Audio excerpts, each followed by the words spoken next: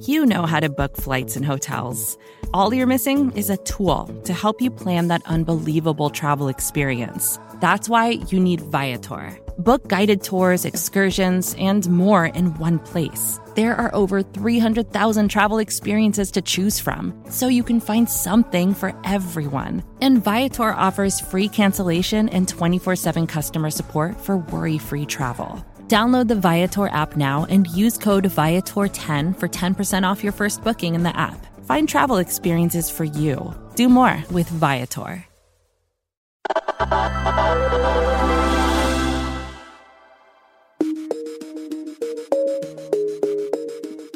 It's an understatement to say that the pandemic has put a lot of things into perspective for people, especially when it came to work.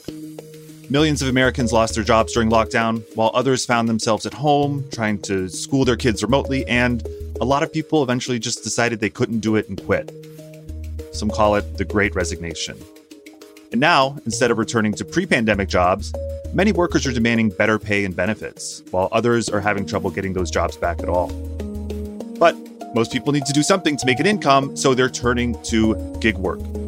And gig work isn't new, but for a lot of people it is. Millions of Americans, in fact.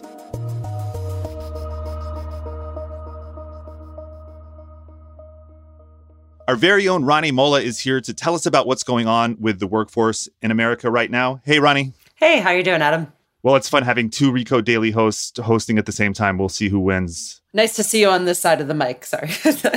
So, Ronnie, what's going on with pandemic job recovery? So the unemployment rate is down to 5.2%. It's a lot lower than it was in the height of the pandemic, but still not as low as it used to be. And more importantly, there are 6 million fewer Americans working now than there were. You know, at the same time, employers are really desperate for workers. All sorts of industries are saying we can't find enough people to fill these jobs. The other end of that is that, you know, they're not necessarily willing to pay them a lot more. You also have a lot more people wanting to work from home or wanting sort of a flexible schedule. And sort of to fill that void, you've got gig work coming in. And there's been a huge jump in the number of Americans who are doing gig work. And by gig work, I mean any job that isn't like traditional employer-employee relationship. You know, that could be temporary work. It could be driving an Uber. It could be contract work, doing something like freelance online for just like a specific project.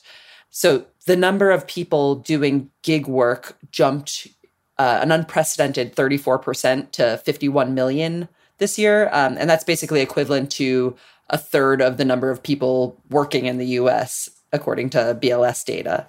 So why are people turning to gig work more now than ever? This is one of those, the umpteenth gazillion times that an existing trend has been accelerated by the pandemic. Basically, anytime there's economic uncertainty, people turn to whatever work they can, and increasingly that's been gig work.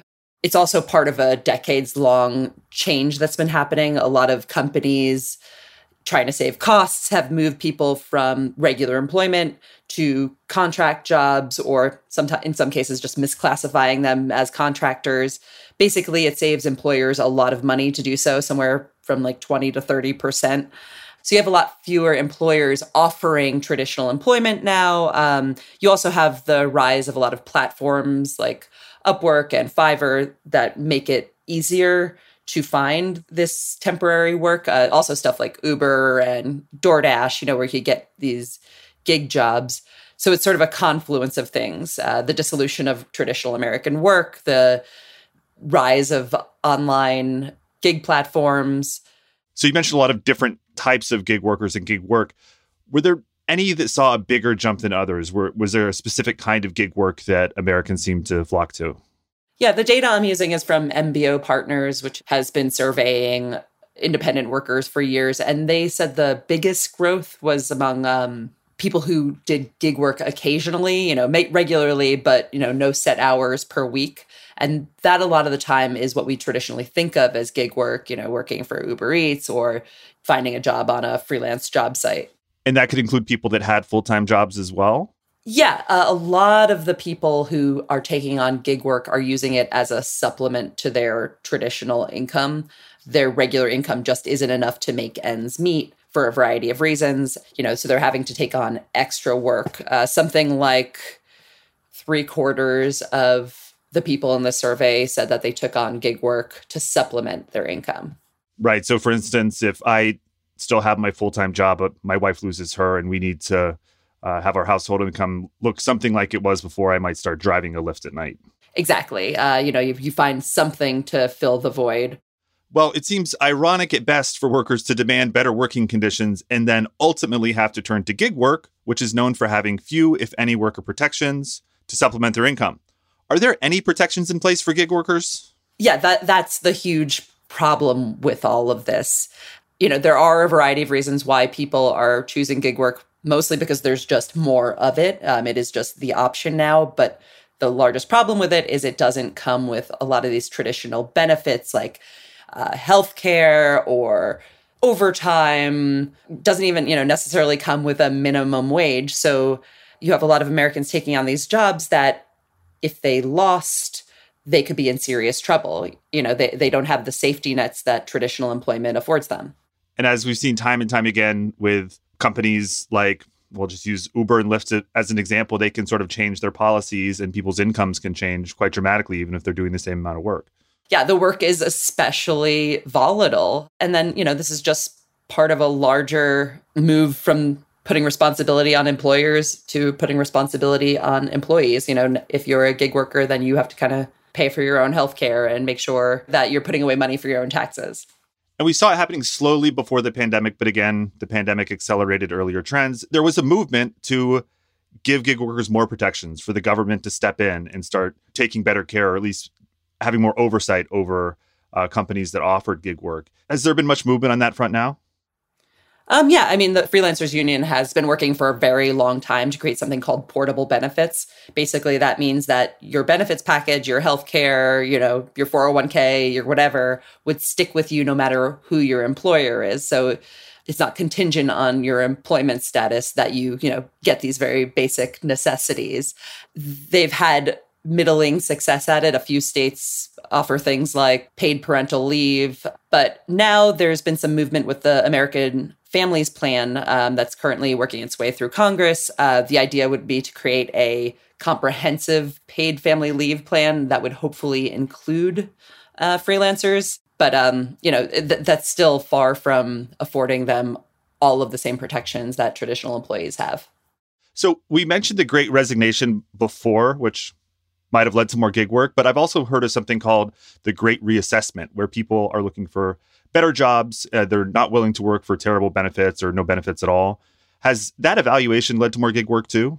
I think so. You don't come out of a pandemic in which millions of people have died and not have some big thoughts about life and the nature of work. And, Americans work more than most other developed nations. We have really long work weeks. It's part of our identity. And I think that's sort of dissolving now. At least people are life is short. Why am I spending all this time working? And then these gig jobs inherently are a little more flexible than traditional employment. You obviously have to have some way to make income. Perhaps it's better for some people to have something that's on the side, or they could choose their own hours, or, if you have kids at home now because you can't get daycare, it's kind of nice to be a little more flexible. So a lot of the inherent nature of gig work fits in pretty well with our sort of not post-pandemic, but whatever stage of the pandemic life we're in now. So a lot of what we've been talking about is pretty dismal sounding. More workers turning to gig work. They don't have benefits. They don't have protections. But is there an upside to this? What sort of promise is there in people just being able to sign on to an app and make some money quickly? I guess, it depends on if the government does something about it. On one end, if they don't, there's going to be increased inequality. People who can't afford these benefits will be most adversely affected the next time there is an economic downturn, or if they lose their job, or if they have a child. So there's the specter of increased economic inequality. But on the other hand, if we do something about this, if the government affords people these portable benefits, it's a chance to give a lot of workers who've already been doing this sort of gig work a lot more protections and maybe make the state of work a little less precarious and, based on whether you stick with one employer or not. And of course, this time period you were looking at, the last year the pandemic was going on, it was an exceptional year. Do you see this rapid trend in more people doing gig work continuing? I do. I don't know. It's not going to jump up 34% again, but, this has been going on for years and years and years. Just the dissolution of traditional employment, companies cutting back and trying to save money. I don't see it going anywhere, but hopefully it's not going to jump up as much as it did this past year.